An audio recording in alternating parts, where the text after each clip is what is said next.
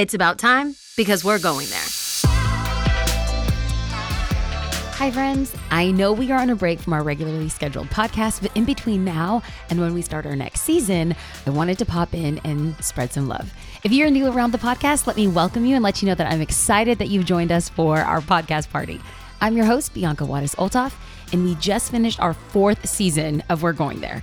It's been my honor to create content that equips and inspires and also sometimes entertains. In between seasons of the podcast, I decided to go back to my roots.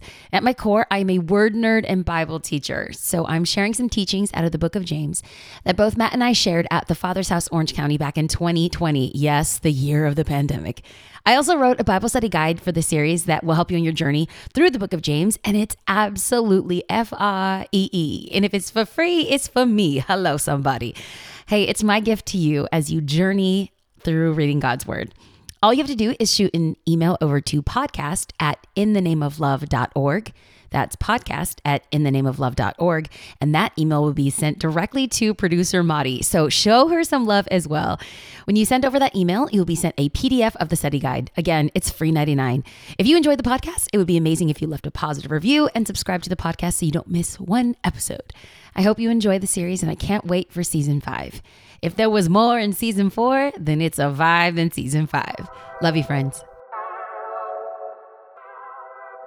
Okay, if you are new and you are joining us for the very first time, we are currently in the middle of a series entitled, If You Don't Know, Now You Know, the bare truth about being a follower of Jesus.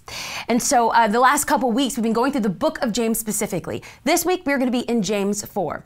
I put together a PDF. I called it some soul work because we want you to dive into this book. If you follow that PDF, you will read the book of James in its entirety. It's a short book, but it is mighty and powerful because we know that James is going to give us context. James is going to give us language. James is giving us handles on what it means to be a follower of Jesus. So if you are a note taker, pull out your Bible, pull out your notebook, or pull out your soul work PDF that is free $99. It's on the website if you still want to join along. The title of today's talk is The Prescription to Our Problems. Do you know, church, do you know what the number one killer is? Not just in America, the number one killer across the globe? The number one lead cause of death in the world is not cancer, it's not coronavirus, it's heart disease. And more people will die of heart disease than any other disease across the world. And as this is happening in the natural, this is happening to our physical bodies, if we're not careful, it will happen to our spiritual bodies as well. As heart disease affects the physical, heart disease could affect the spiritual too. And if I were to take a poll right now and ask, what are the things that are affecting your life? Where do you feel like things are affecting? You might say the elections of the presidential campaign if you are a resident of the United States. You might say the economic downfall. You might say a global pandemic. You might say racial injustice. But no one would say, I believe I'm having a heart problem. It's very rare for us to be that self-aware to understand, wait a minute. Maybe there's something going on internally that's affecting my life externally. The call I want to step into, the person I want to be, the favor that I want to walk in, maybe I'm not there because of a heart issue. Maybe something is going on internally that's affecting my external. Do you have dis-ease of heart? The word disease is actually 2 words. Disease is broken up dis-ease. When there's supposed to be peace. There's supposed to be joy. There's supposed to be love. We're supposed to possess the gifts of the Spirit. And if there is a dis-ease, then there's something going on the inside. So today I want us to take a heart check. I want us to put our hand on our spiritual heart and say, do I have an angry heart? Do I have a bitter heart? Do I have a hopeless heart? Do I have a hard heart? Do I have a confused heart? Do I have a numb heart? See, James, Pastor James in week 1, 2, and 3, in chapters 1, 2, and 3, he's now shifted gears. His name is Dr. James, okay? Dr. James is going to walk us through to see if we have issues of the heart because he knows what Solomon said in Proverbs 4:23, to guard our heart with all diligence, for from it flows the springs of life. So James is saying, your heart is messed up. Your heart is messed up, and that's what's causing external problems. So today, I want to give us a prescription to our problems.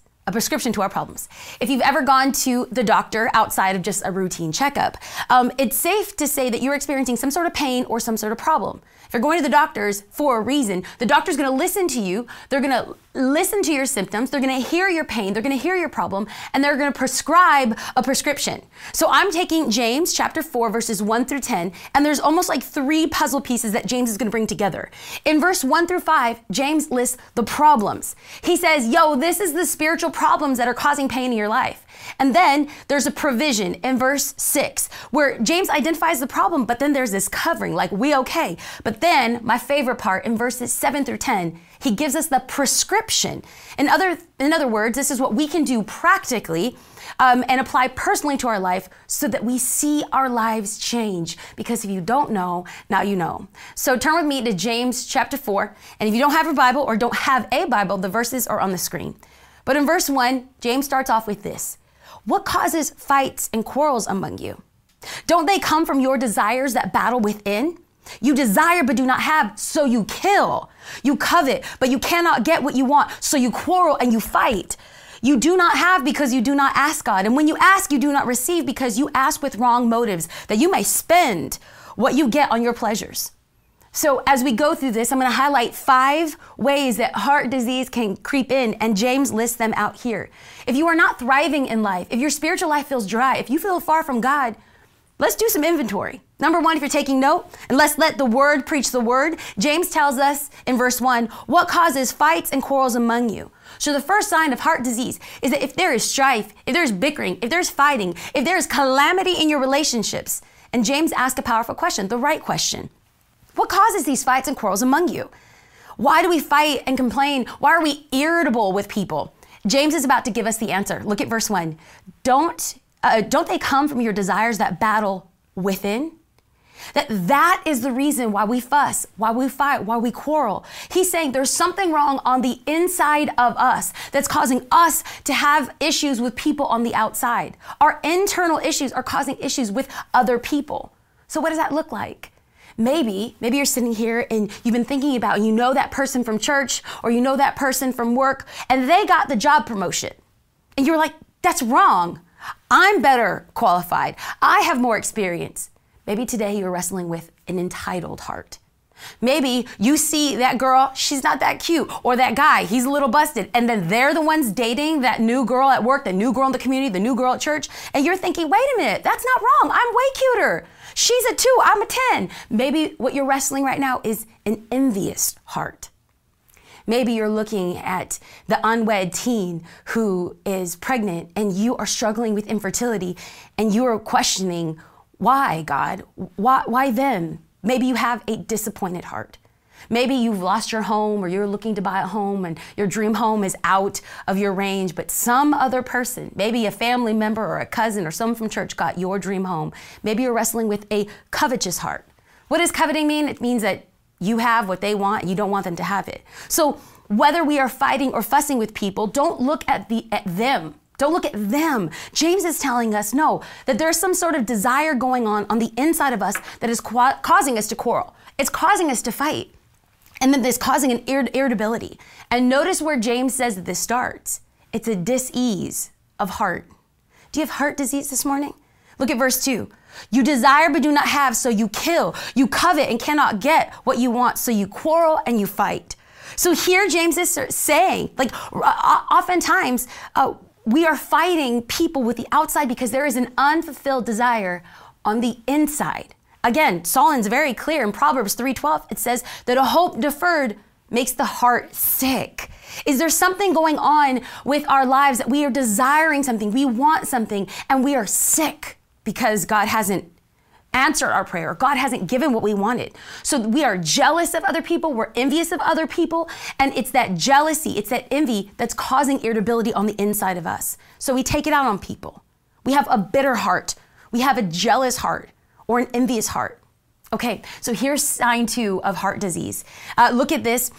James says, you have not. Number 2 is you have not. Look what he says at the end of verse 2, you do not have. And I just want to I want to time out. I want to pause there. There are certain things that we as Christians were supposed to have. This is not an entitled life. I'm being honest. We as Christians, we are promised that we have life and life abundant. If you are a follower of Christ, here's the bare truth about being a follower. You should have an abundant life. You should have love, joy, peace, patience, kindness, goodness, meekness. Why? Because it's a fruit of the Spirit. We are entitled to have that. So if we don't have that, I'm going to ask the question, why? Will we do a heart check and ask ourselves these questions? Why don't I have patience? Why don't I have peace? Why am I so unhappy? Why don't I have a joy? And these are signs that you might have an angry heart, an envious heart, or even a disappointed heart. Look at sign 3. Sign 3 is, and this is found in verse 2, you do not ask God. Notice what James says. You do not have because you do not ask. Straight up. James is not mincing words. There's no sauce on this. He's just straight up serving truth. And he knows that in 1 Samuel 12:23, prayerlessness, when we don't pray, prayerlessness is a sin. Check out these words out of verse 23. As for me, far be it from me that I should sin against the Lord by failing to pray for you. Essentially, James is talking about prayerlessness, or us having a weak prayer life. This will cause a defeated and doubtful heart. If we get to the point in our life where we're saying, you know, God, I'm not going to pray anymore. I'm tired of praying. I've been praying for the same thing. You know, I don't know if I believe in prayer anymore. Maybe you're talking to other people and you're like, I'm not getting anything out of my prayers. I've been trying. I don't have a confidence that this God thing's going to work out. James says, check your heart. Check your heart. I mean, he's coming for us. He's saying you have to do inventory. And I want to encourage us right now to have an honest assessment of our prayer life. Is our prayer life vibrant? Is our prayer life full of faith? Is our prayer life something that we look forward to or something that we do consistently? Are we praying only for ourselves, or are we also praying for others? So the fourth sign of spiritual heart disease is not just fighting and quarreling. It's not 2, that you don't have certain things, or 3, that we don't ask God. But here's the fourth one: you don't receive from God. Now, you might be praying, but you don't receive. In other words, there's certain things that are blocking you from receiving the promises of God. So let's do some inventory on maybe some clogged arteries, if we're going to use our heart language. So this is what our heart is supposed to look like. We're supposed to have a pure heart, a clear heart. I want my heart to be so transparent that people can see me through the honesty of my heart. But the problem that I'm seeing, and the problem that I'm concerned with, is that when we don't obey what God is calling us to do, when there is sin in our heart, what's sin? That's when we miss the mark. We fall short of what God has called us to do. If there's sin in our heart, it begins to cloud our heart. And Psalm 66:18 says this, that our prayers are unheard if there's sin in our heart. And it's not just sin in our heart. What if today you are harboring unforgiveness in your heart?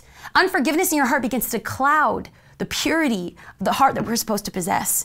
What about a doubtful heart? I doubt that God hears my prayers. I doubt that God cares. I doubt that he can do anything. As we discussed in James chapter 1, that when we pray, we're supposed to pray in faith. And we cannot be like a double-minded man that moves like the waves of the sea. We have to ask and not doubt, because if there's doubt in our heart, the purity of our heart gets clouded. Or what if we just have a tired heart? I'm tired of praying for my children. I'm tired of praying for my spouse.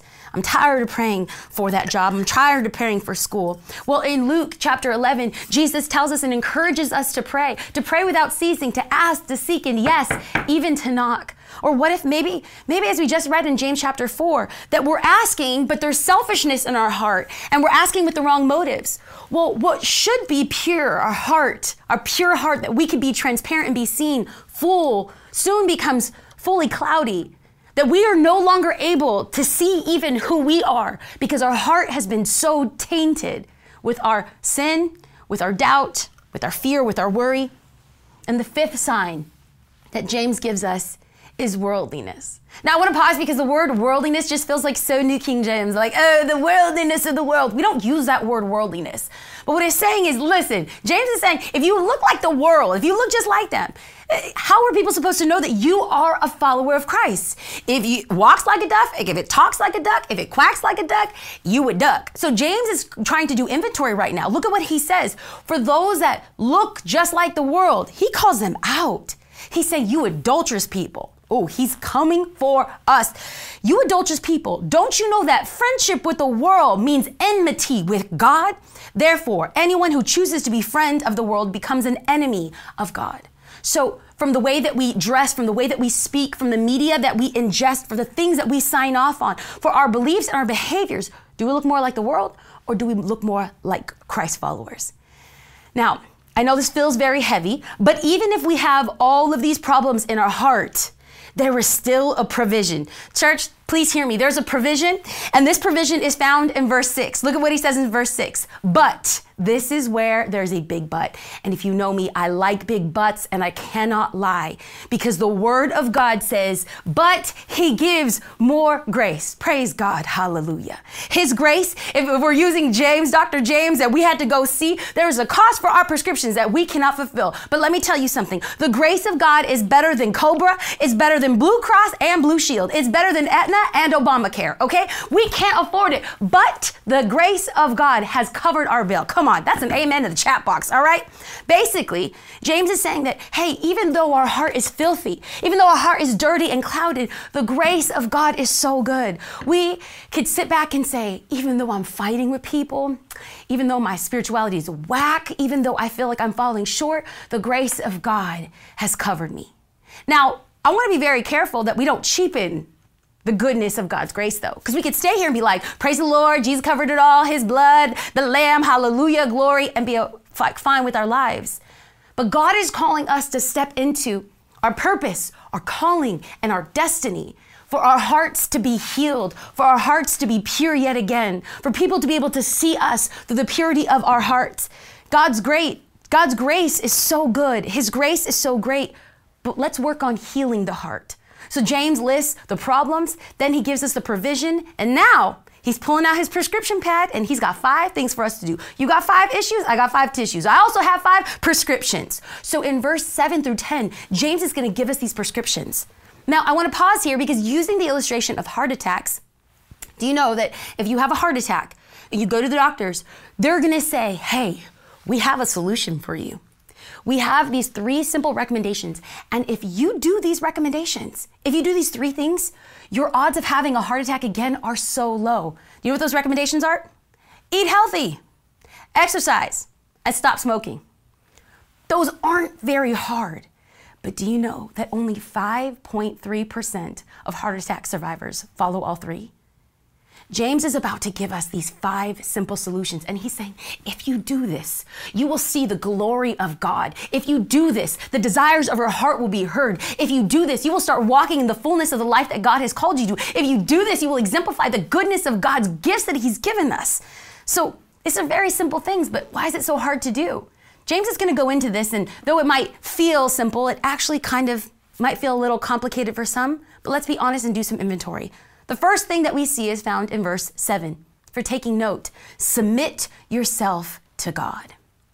Friends, family, church friends, church family, church frenemies. Hey, if there is any willingness that you are doing to willingly walk out of the will of God, if there is sin that you are participating in, if you are doing things that don't bring glory to God, walk away from them.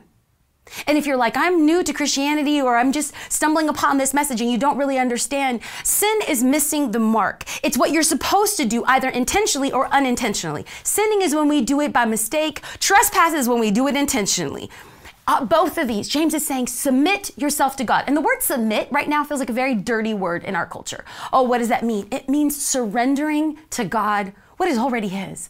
God, it's my dreams and my ambition, it's my desire, it's my goal, but I lay that down to you. I submit them to you as my God. I want your fullness. I want your calling. I want your purpose. I want your blessing. Therefore, take my plans and I submit them over to you. James is saying, submit yourself to God, period. Then the second thing he says is resist the devil. James tells us, resist the devil and he will flee from you. In other words, the temptations that we are experiencing today, we put the blood of Jesus over it and we say, not today, Satan. No, tell the devil, no, not today. We have the authority to say, devil, be gone. In the name and the blood of Jesus, you have no authority over me. When television tempts us with images that keep our eyes lingering for a little too long, not today, Satan. When that chocolate cake that the Lord has told you to not say yes to because he has a better plan for your life, and you say, not today, Satan. When you could swindle a little money, you could take a little from Paul, take a little from Peter, and the Spirit of God whispers to you, that's not the best that I have for you. What you're doing is wrong. What you're doing is cheating. Then you tell the devil, no, not today. Resist the devil. Prescription number 3, the third thing that he tells us is come near to God. James is very clear. Come near to God, and he will draw near to you. If you want to get your life back on track, if you want to get a healthy heart, draw back to God. And in this season of great turmoil and tumultuous times, I'm hearing so many people say, where is God? Where is God when we need him? God's been where he's always been. The question is, where are we? Where are you? How far have we wandered from the goodness of God? God is saying, I want you to come near to me. I want you to be so close that you hear the beating of my heart and how it breaks for you. God wants to get to know us. And when Matt and I were dating, he lived in Orange County and I lived in Los Angeles County. And so we didn't get to see each other often, but we would text during the day and then we would call at night and we'd send emails, and it was so cheesy. And then I got to see him like on Saturdays, and maybe if we had time after church, from my church to his church, we'd see each other then. But we wanted to spend time with each other so that we could get to know each other. Well, God wants to get to know us, and that's going to require time. So spend time in the Word. Spend time journaling. Spend time praying. Put on some worship music. Get your praise pants on and worship God for intimacy and closeness with him. Look at the fourth thing. It's very clear. Repent from our sin. Look at verse 8. Wash your hands, you sinners. Purify your hearts, you double-minded. James is saying, take your sin seriously. Look at verse 9. Grieve, mourn, and wail. Change your laughter to mourning and your joy to gloom. He's not saying walk around like, oh, I'm hanging down with shame. I'm so ashamed of it. But he's saying, no. Take your sin seriously, because God takes our sin seriously. If it breaks God's heart, it should break our heart. So we need to confess, God, this is not who I want to be. These things that I have done, I want to stop. I confess my sin. And finally, number 5, walk in humility. Look at verse 10. Humble yourselves before the Lord, and he will lift you up.